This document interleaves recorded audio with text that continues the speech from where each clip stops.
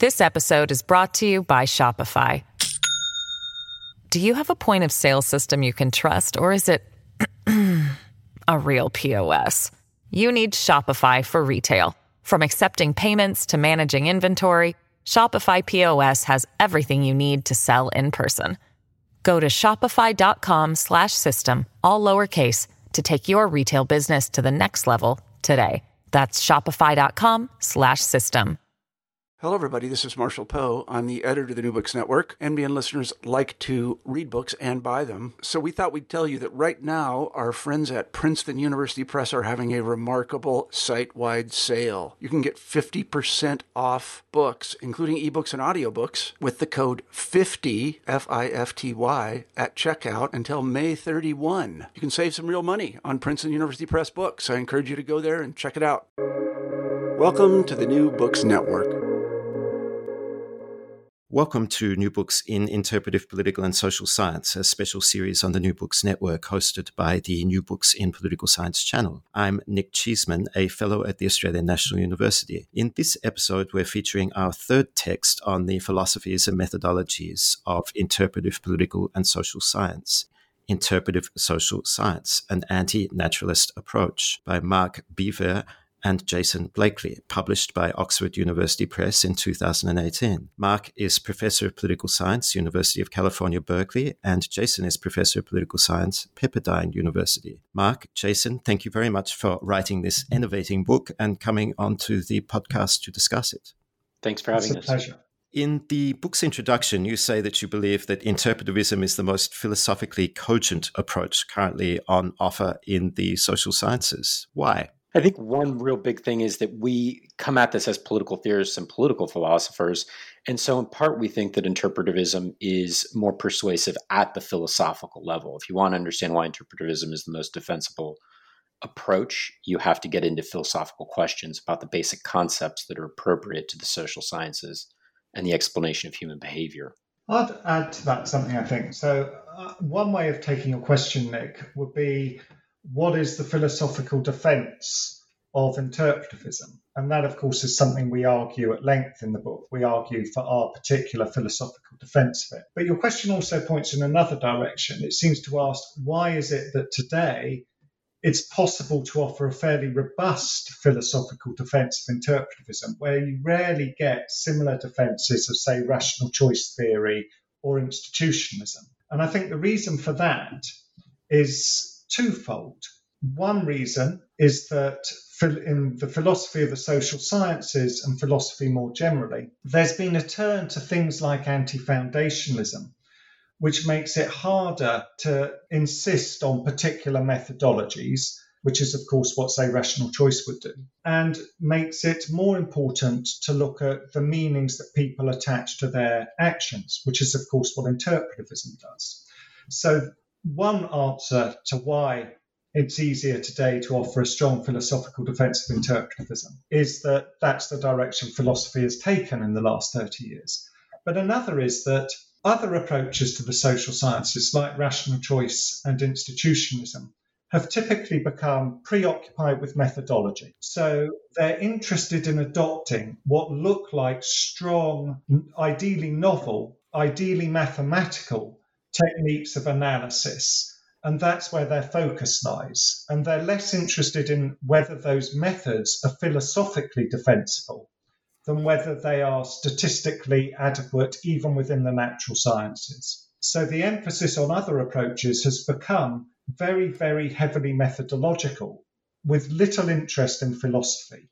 In contrast, perhaps because interpretivism is less of a good fit naturally with statistical analysis, interpretivists have spent less time on developing mathematical methods and more time on understanding the philosophical basis of what they're doing. And that brings us to questions which I think we'll dwell on as we continue on the relationship between methods and the philosophical approach that you're advocating for. That approach you label anti-naturalism. Can you briefly set out for the listeners what that approach is concerned with, what its major assumptions are, and how indeed you adopt a philosophical defense for that position? Anti-naturalism is a pluralism of different philosophical approaches. And in fact, I think in some ways, Mark and I come from different philosophical schools of thought, which corroborates one of the main contentions of the book. Mark tends to come out of a more, I think it's fair to say, linguistic analysis, Wittgensteinian approach to interpretivism. I identify more heavily with phenomenology and hermeneutics, but both of them converge on a set of philosophical precepts, if you like, about what it's like to explain and understand human behavior. And one of those precepts, we delineate a number of them, but one of the major ones, if you want to give it a phenomenological inflection, which I tend to do, is an ontological claim that human beings are self-interpreting animals. And as self-interpreting animals, you cannot subject them to the same explanatory forms as the natural sciences.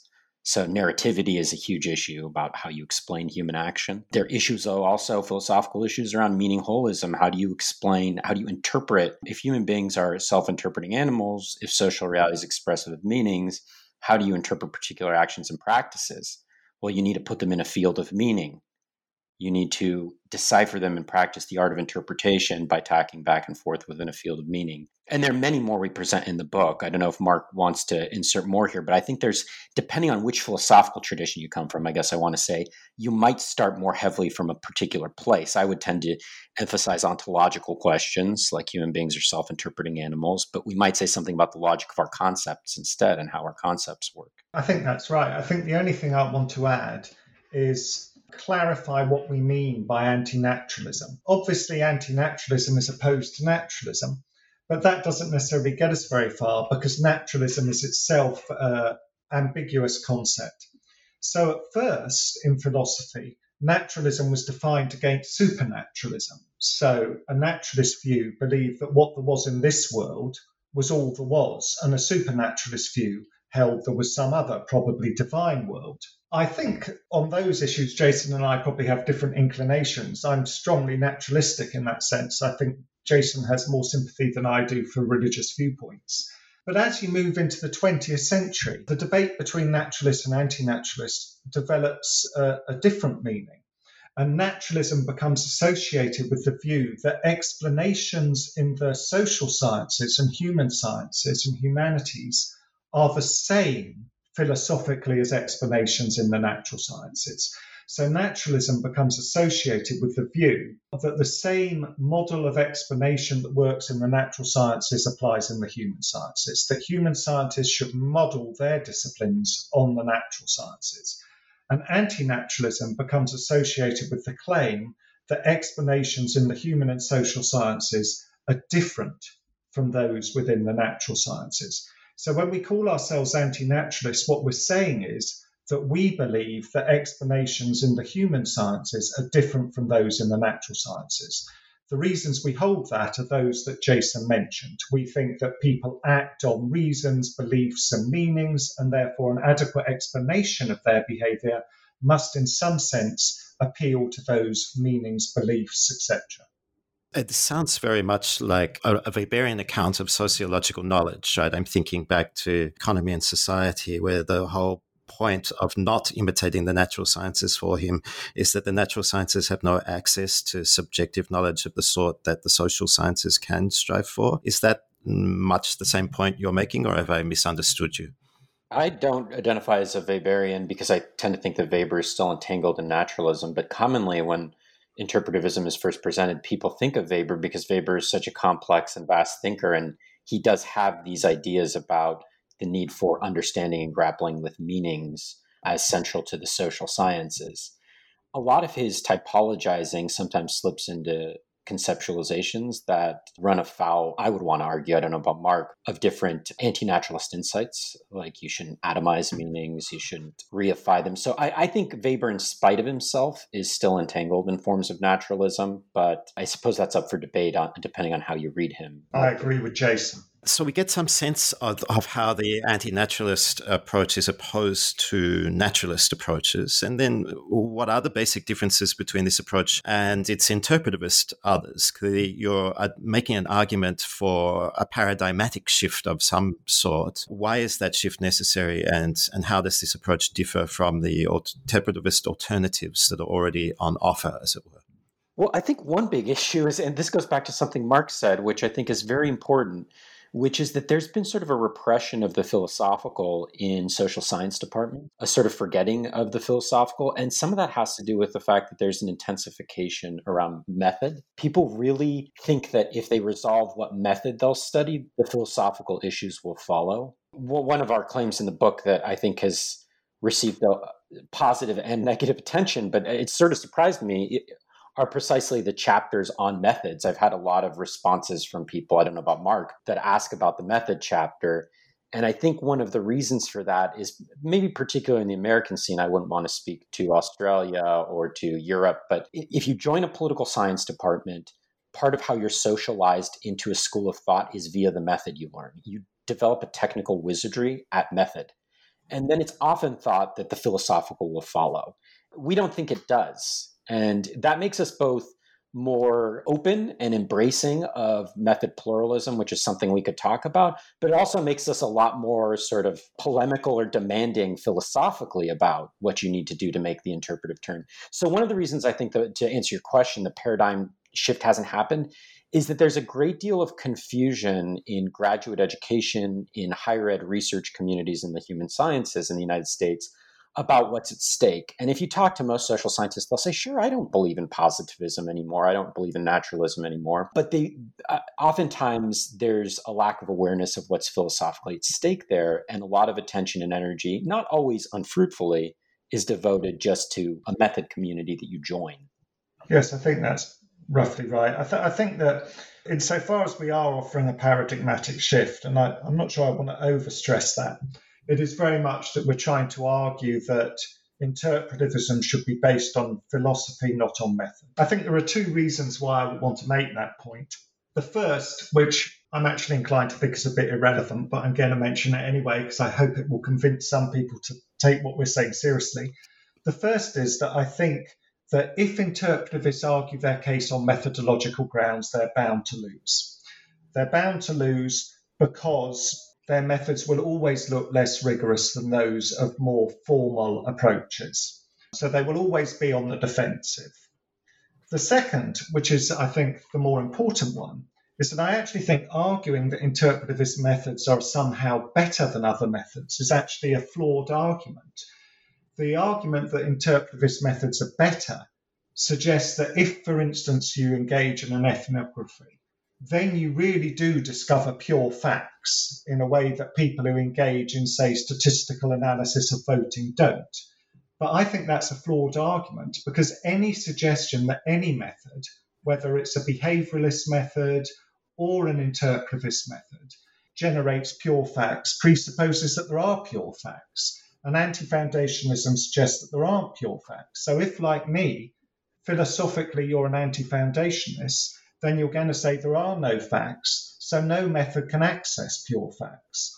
The advantage of that position is that it enables interpretivists to sidestep methodological debates that, as I suggested, they're likely to lose, and instead focus on philosophical debates that they're likely to win. They can say that actually the important thing in social science is not sophisticated methods that recover allegedly pure facts. It is rather that the nature of the explanations we offer should be philosophically adequate. So I think for both tactical and philosophical reasons, interpretivists would do well to shift their grounds from methodological ones to philosophical ones. And that is, as you say, the paradigmatic shift we're arguing for in the book.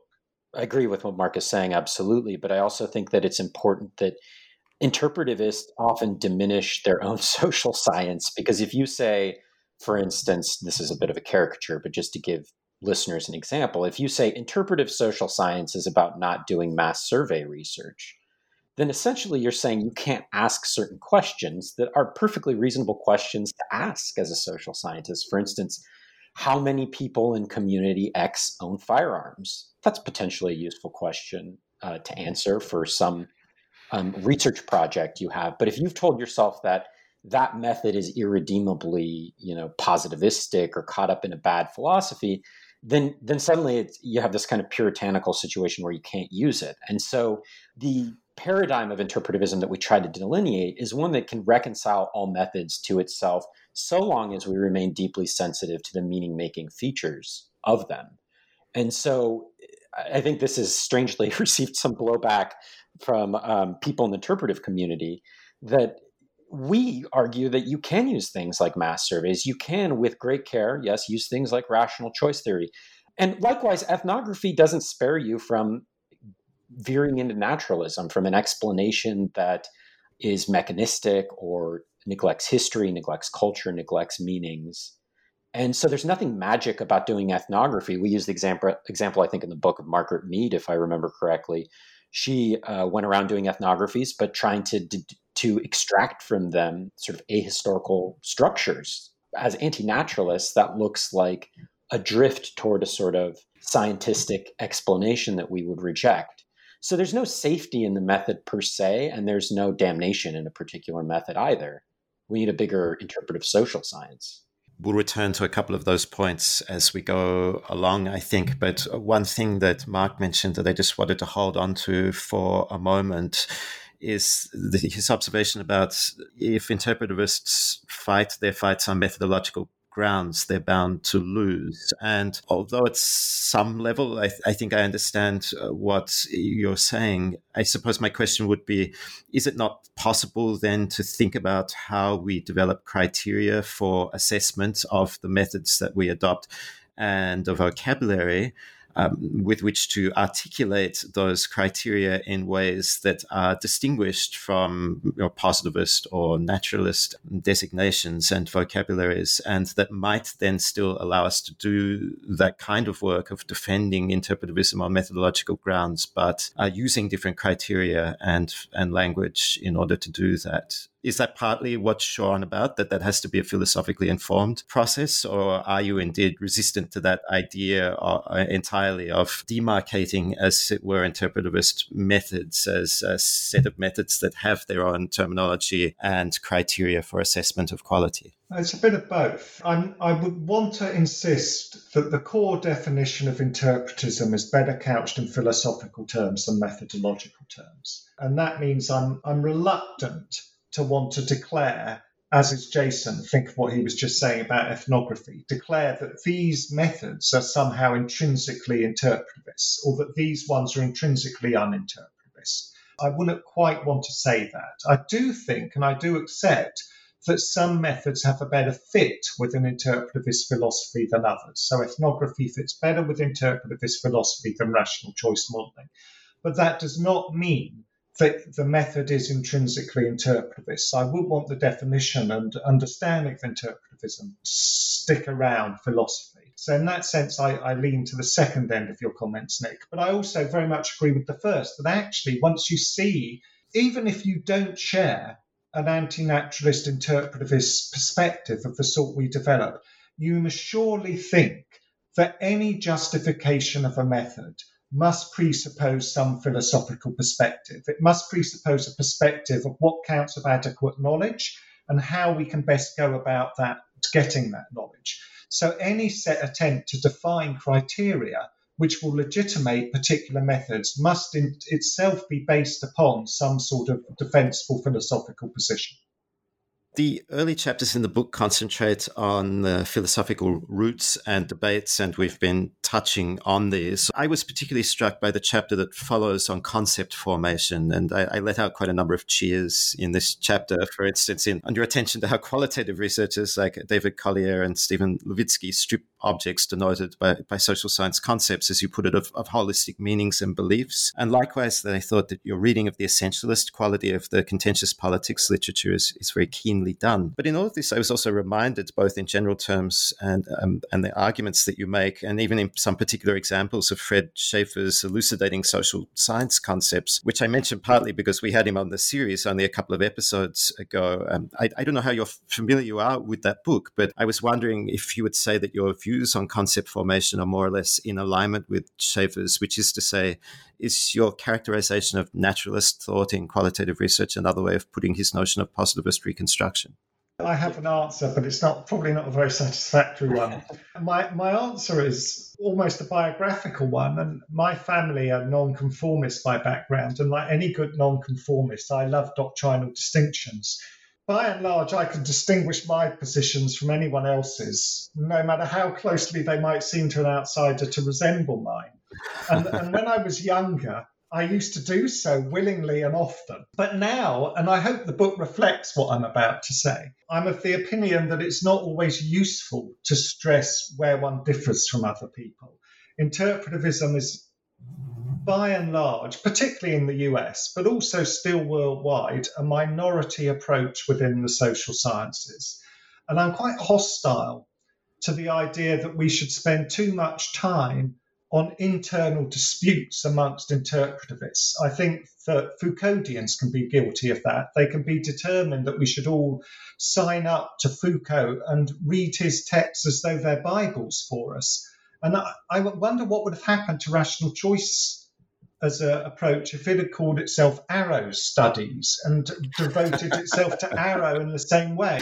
So nowadays, I'm much more interested in seeing where you can build bridges. So in the interest of building bridges, I'm going for, yes, I think in many ways we are saying exactly the same thing as Schaeffer. I could pick on differences, but really we are both, I think, like coming from different directions, we are pushing on the idea that concepts need to be formed in ways that reflect the fact that the beliefs or meanings that people attach to their actions are not things that can be atomized and used as variables, or not straightforwardly.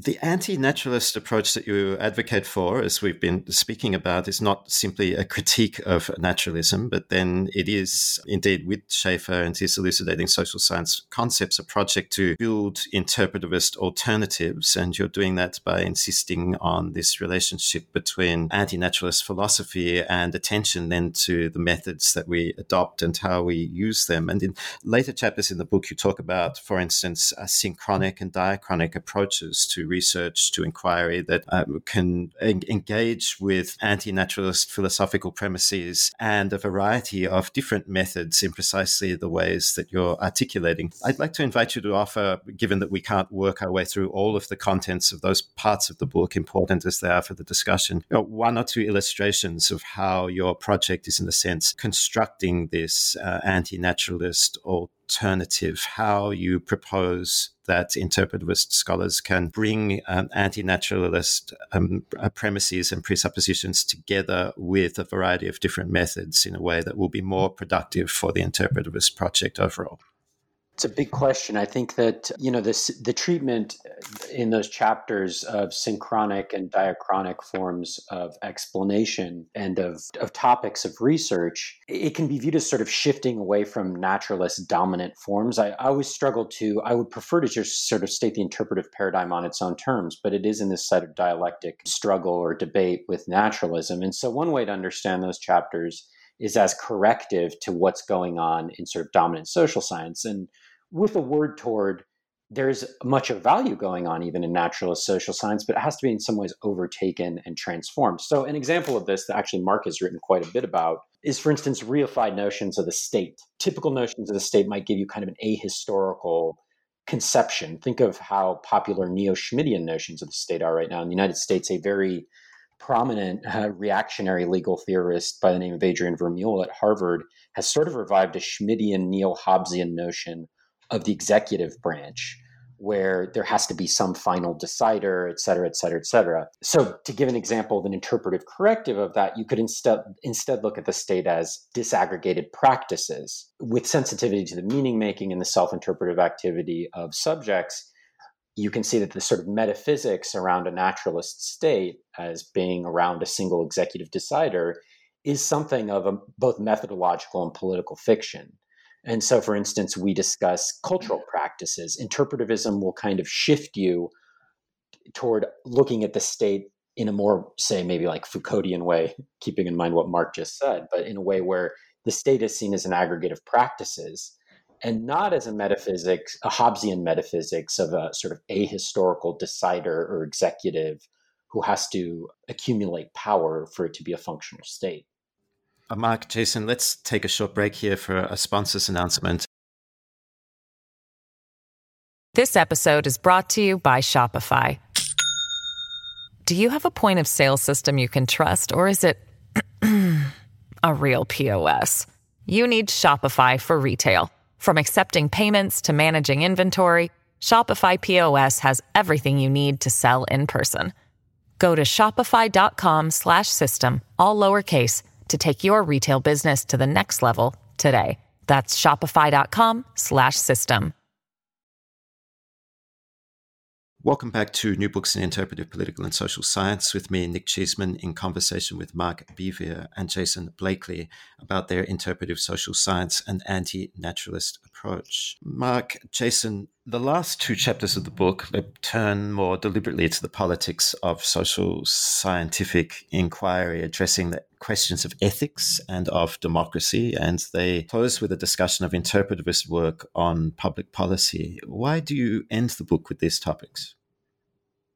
Well, I heard the question at first that might be, why didn't you put those topics up front and centre? And I'm not sure if that's what you mean. And in some ways, perhaps we should have done. But another way of taking the question would be, why do we think those are important for interpretivists? And I think that one way of understanding that would be to go back to our attempt to locate it on a philosophical ground. So I co-teach a course on the philosophy of social science with someone who would be regarded as a naturalist. And over the years, I like to think that I've worn him down philosophically. And to some extent, where he started then to come back was accept that an interpretivist philosophy offered a fuller account of things. But nonetheless, he wanted to argue or suggest that naturalist methods, although they simplified a complex reality, they were justified because they generated beneficial knowledge. So he would come back and say, this is not quite how he would phrase it because he wasn't a rational choice theorist, but he would come back and say to me something like, suppose that rational choice models could help us end the AIDS epidemic in Africa. Wouldn't you be in favour of that? To which the answer is obviously yes. But the question, or his question, relies heavily on the suppose. So it takes the debate in an ethical way. So I don't want to overplay this, but I do think that because naturalists don't have a philosophical defense of what they're doing, they tend to now, if pushed philosophically, defend what they do as either as a simplification that is, one, a useful heuristic to get better knowledge, or two, a useful heuristic to get knowledge by which to do good. And I wanted to challenge, and I'm sure Jason did as well, both of those arguments. And the final two chapters, I think, provide, I hope, a very robust response to those arguments. They suggest, on the contrary, that the very approach you take is itself involving an ethical decision, because how you treat the subjects you're studying, whether they're voters, whether they're a tribe in Papua New Guinea, whether it's a political party, whether it's an interest group, however you treat the people in that study, you are making an ethical decision about the morally correct way to treat them. So we don't think that you can divorce the kind of philosophical perspective or methodological perspective that you take to social science from an ethical perspective of how you should treat other beings. And that's really what we're then trying to bring out in the final two chapters. So we hope what we're doing in those two chapters is first responding to ad hoc ways in which naturalist social scientists might defend their approaches once they accept their simplifications. And second, showing that if you adopt some sort of humanist ethic, then you really ought to be pursuing interpretivist inquiry. Is this in some way then the culmination of the argument that you pursue in different ways throughout the book on the relationship between contingency and power, and the need for someone adopting an interpretivist approach to attend to both of these, that necessarily then that this agenda that is at once democratic and ethical emerges as a consequence of the attention to those two strands? I think there is a complex relationship there. And Going back to your reference to Weber, one of the reasons I sort of tend to push Weber onto the naturalist side is because he's very well known, at least in social and political theory circles, for his distinction between facts and values. And that is one more naturalist dogma from the interpretive perspective. And you could view these last two chapters as having a go at the notion that it's not that there isn't a helpful difference to be drawn at times. It's that from the interpretive perspective, there's a complex relationship between explanatory frameworks and ethical ones. So, for instance, the one you brought up, contingent causality. I don't think we had a chance to discuss this, but it's another major philosophical term within the interpretive tradition. There's a kind of causality particular to the explanation of human behavior, because we're creative, meaning-making agents, that's contingent. It's not mechanistic, and we make the distinction in the book. Mechanistic causality, more typical of the natural sciences, is one where antecedent conditions predictably generate some sort of consequent set of conditions. In contingent causality, no set of antecedent conditions can ever guarantee a consequent, because the agent in question is a creative agent that makes meanings and might contingently reason about their beliefs, practices, actions differently. Now, where's the ethical in that? The ethical is a kind of critique of technocracy, or a perspective that says, I can treat human beings like brute objects. The fact that I can't philosophically on the interpretive view, because we're not mechanistic, does eliminate certain ought positions. You can get rid of the sort of social theory that undergirds, if you like, certain ethical and ideological positions. We tend to often gather those under technocracy, but it really covers a tremendously wide range of views. I mean, everything from a kind of Stalinist version of Marxism to certain forms of free market economics or nudging agents. There's a lot of forms of technocracy where the mistake that's made is at the level of social theory, right? That you're treating human agents as mechanical, but that has an ethical upshot. It does damage to the ethical or political or ideological position. I do want to suggest, though, that we need to think about the ethics of how we go about these modes of inquiry. It's part of what I was trying to say when I wanted to insist that we understand our decision to adopt a particular approach to social science as one that is primarily philosophical, not methodological. And if I could offer an example of what I have in mind about how that difference plays out, I'd like to focus for a bit on the so-called empirical turn in deliberative democracy. Now, the empirical turn in deliberative democracy includes a lot of very good work, but it also includes a lot of work that is about trying to find formal statistical-based correlations between particular settings and the ways in which deliberation works. So in other words, you're after the idea that under certain circumstances, which can be specified in advance, deliberation will work in this way. Under others, it might work in another way. Now, notice what that sort of explanation does. It suggests that you can explain how deliberation works by pointing to formal features of the situation rather than the content of the deliberation. So the deliberative turn, insofar as it uses those formal methods, moves away from the very conception of the person that inspires the moral agenda around deliberative democracy in the first place. The moral agenda around deliberative democracy is based on an understanding of people as agents who have an ability to reflect on their beliefs, change them, and act innovatively accordingly. If you replace that view with one that says people are bound to act in certain ways because of their context, and we can model that statistically, what are you doing to the original ethical impulse behind deliberative democracy? So it seems to me that deliberative democrats need to sort out the extent to which they're committed to A, formal methods that undercut the view of people as capable of reasoning for themselves and deliberating, or the extent to which they're committed to a moral and political agenda which presupposes that people are agents who are capable of reasoning and deliberating.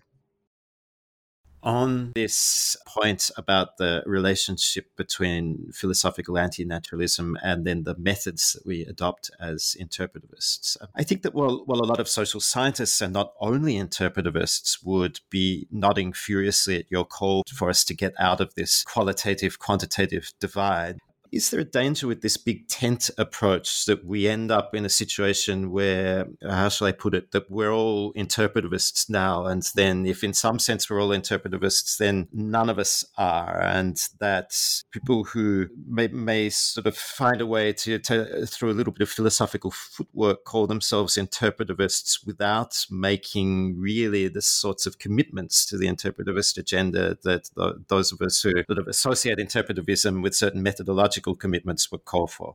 I think as an empirical hypothesis, it's just very, very unlikely, unfortunately, that everyone's going to accept the kind of philosophy that Jason and I are arguing for and become an interpretivist.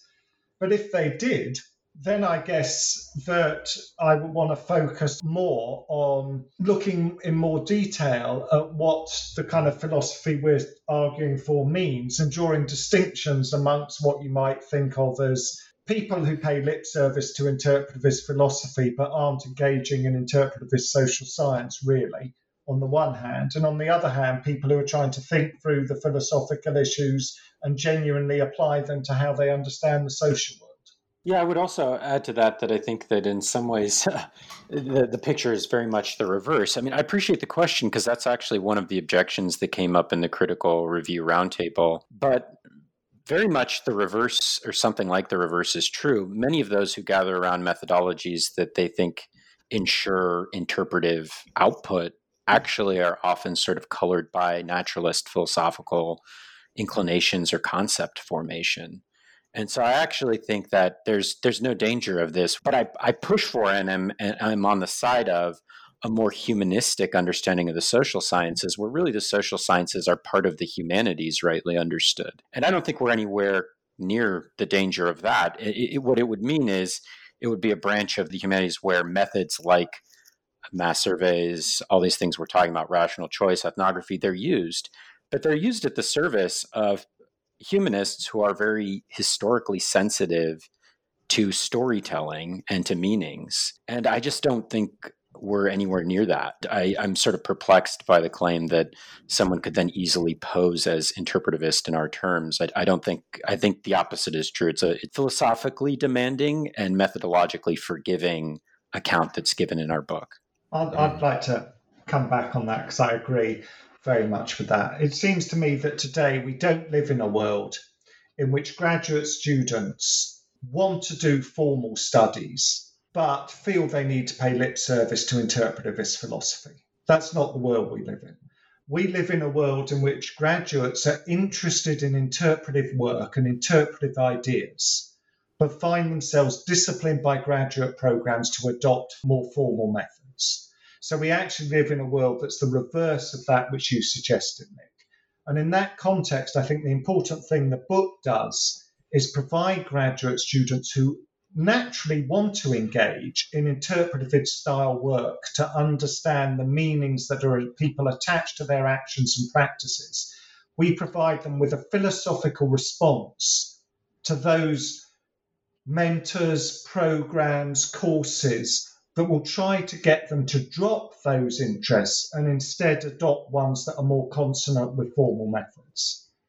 Yeah, that's really interesting because as you'll gather, the question is in part informed by the criticism that Peregrine Schwartz offers of your book in that Critical Review Symposium. Her point, if I understood it correctly, is that exactly because the curricular context is one in which positivist methods, as she would refer to them, predominate, the consequence is that unless we find a way to stake out some distinctive ground for interpretivist methods and develop an epistemic community which has particular vocabulary and concerns, then in a sense we're lost. And clearly you don't, Hugh, to that view, you think that there are opportunities for a different way of approaching and engaging with this curricular context from her. And that's by way of observation. If there's anything you'd like to add on that point. There is. I mean, the first thing I'd like to add is that in some senses, I wish I was agnostic on that issue. I wish I could just say, why do we care about what is politically efficacious in the academic world? Why don't we just care about what's true? So whether she's right or not, our first instinct should be what's true. But let's shift from that and assume that we are interested in what is a politically good move for an interpretivist community to make. Her position presupposes that the interpretivist community must ground itself by ring-fencing methods. I don't see why that's true. Why shouldn't an interpretivist community ground itself and sustain itself by ring-fencing around a philosophical perspective and looking at the methods that those sustain? So our position is not incompatible with the kind of political position she's trying to put interpretivism in. On the contrary, all we're then saying is that the way to sustain an interpretivist community in a positivist world is not to ring-fence interpretivist methods, but rather to insist on interpretivist philosophy as what will legitimate those methods. If she would want to do away with the philosophy, then the question would be, how would you legitimate those methods, even to yourselves, let alone to other members of the department who aren't so sympathetic to interpretivist work? Another observation that Peregrine Shortshey has, and this is the last one that I'll bring up, but it's also something that Lisa Wedeen raises in her response to the book, is that your book seems to pay very little attention to feminist epistemologies and ontologists, the likes of Sandra Harding, for instance, whose notion of strong objectivity, and here I'm expanding on her point and thinking about it on my own terms, would seem to recommend itself to your discussion. Lisa Wedeen also points to, for instance, the likes of Spivak, Mahmoud, Zarili, Brown and Butler, and asks, well, where are they in your exchanges? In some senses, there are some deep affinities there. Our notion of identity, for instance, as anti-essentialist. I think we use the example, if I remember correctly, of Samuel Huntington and civilizational identity, Islamophobia. But we very well could have, and maybe should have, included an example that spoke to the reification or essentialization, a historical reduction of different identities, and the kind of work that that does ethically and politically. I think that there's affinities there, and I think that anti-naturalist and an interpretive approach, this is another one of these areas where there's a complex relationship between ethics, ideology, and epistemology. Because once you take on an interpretive epistemology, it does damage to certain forms of selfhood. Does it leave you with a particular determinate position, like, say, a particular form of feminism? I don't know, that'd be a wider discussion, but does it get certain things off the table, like maybe certain forms of patriarchy where you're reduced to, in a crude way, to like sort of brute biological facts about you? Yes, it does do damage to those. And in that sense, I think that the book can come to the aid of people who are sympathetic to, say, third wave feminism, people like Judith Butler, who emphasizes the performativity of gender and so on. I think that there is some philosophical affinity and overlap there.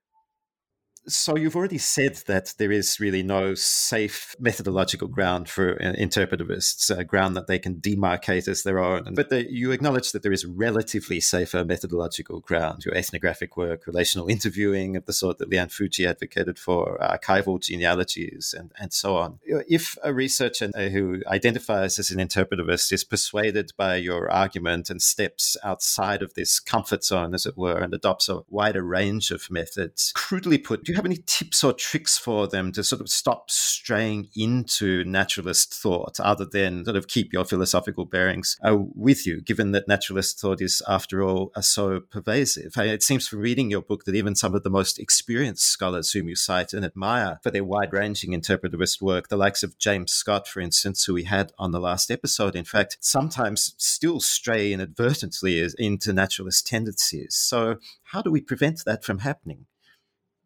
I don't know if there's a methodology or heuristic that's simply going to prevent it. I guess I would say that it's important, probably, generally speaking, to go in asking the right sorts of questions. And the right sorts of questions are, what were someone's reasons or a group of people's reasons for doing what that person or those people did? And then the second question would be, what wider set of beliefs or meanings supported them in holding those reasons? So in other words, first try to understand something from the other's perspective. Why did they do what they did? And then once you know why they did it, ask why they had that reason. What made that reason seem sensible for them? The only slight caveat I would want to throw in there is I don't think that we should feel limited in appealing only to the reasons that they themselves would give. We should be open to the idea that people lie, they lie to us, they lie to themselves. So we should be open to offering more speculative reasons. But nonetheless, the reasons should be ones that account, our explanations of actions and practices should be in terms of, firstly, the reasons people have for doing what they do, and secondly, the wider set of meanings that make those reasons sensible to them. I think what Mark is saying is really important. I think there's a tendency to mute the other and to not listen to their meanings. Often the methods that I find in different naturalist theories are not methods that a social scientist would ever apply to themselves or in their ordinary life to other people around them to explain what they're doing. I don't want to overstate this. I do think there are folk naturalisms, and I don't think there's some ahistorical common sense. But I think there's a tendency often to revert to narrativity and storytelling when accounting for one's own actions. And for the actions of those that we're close to, we don't make the reductive move to mechanism. We don't make the reductive move to sort of reification and essentialism typically. I would also just add really quickly, I love this Wittgensteinian maxim about a picture held as captive. Because I really think that we're held captive oftentimes as theorists, as people who study politics, to the notion that what we're really doing is a science. And if instead we make the interpretive shift to this is a form of an art of interpretation, where I'm doing something like closer to what humanities scholars do when they read Hamlet. When I'm reading The Social World, I'm asking myself the question, why did Hamlet said the time is out of joint? Why did that person say make America great again? Why did that person say feel the burn? That's an interpretive question. And if we remain sensitive to the fact that we're practicing an art of interpretation in the social world, and we're not captive to this idea that we're doing a science, now that takes philosophical work and reflection, but I really think we're held captive by this picture. Ordinarily, we close by asking authors what they've been working on recently and what we can look forward to them next. But Jason, I see you already have another book out, and also with Oxford. Congratulations on that. And can you briefly tell us what it's about, please? Sure. Well, and in the acknowledgments, I thank Mark, because Mark has been just a huge intellectual gift in my life. I mean, I just really made a leap forward studying with him interpretive theory. And this latest book, it's called We Built Reality, shows the fingerprints of the time I've spent studying and writing with Mark. And the short version of it is that it sort of turns the table on the naturalist viewpoint and instead says, what if we read social science as a form of meaning making in the world? What kind of a map would it produce about the world we live in? So We Built Reality refers to the kind of world we inhabit, a world of racialized policing, wars, a so-called science of economics, et cetera, et cetera. And that is very much one of the reasons the book was turned around so quickly is it comes straight out of the stuff that Mark and I were doing. It's highly influenced by what I learned from him and the dialogue that I've had with him. And Mark, where is your research taking you presently?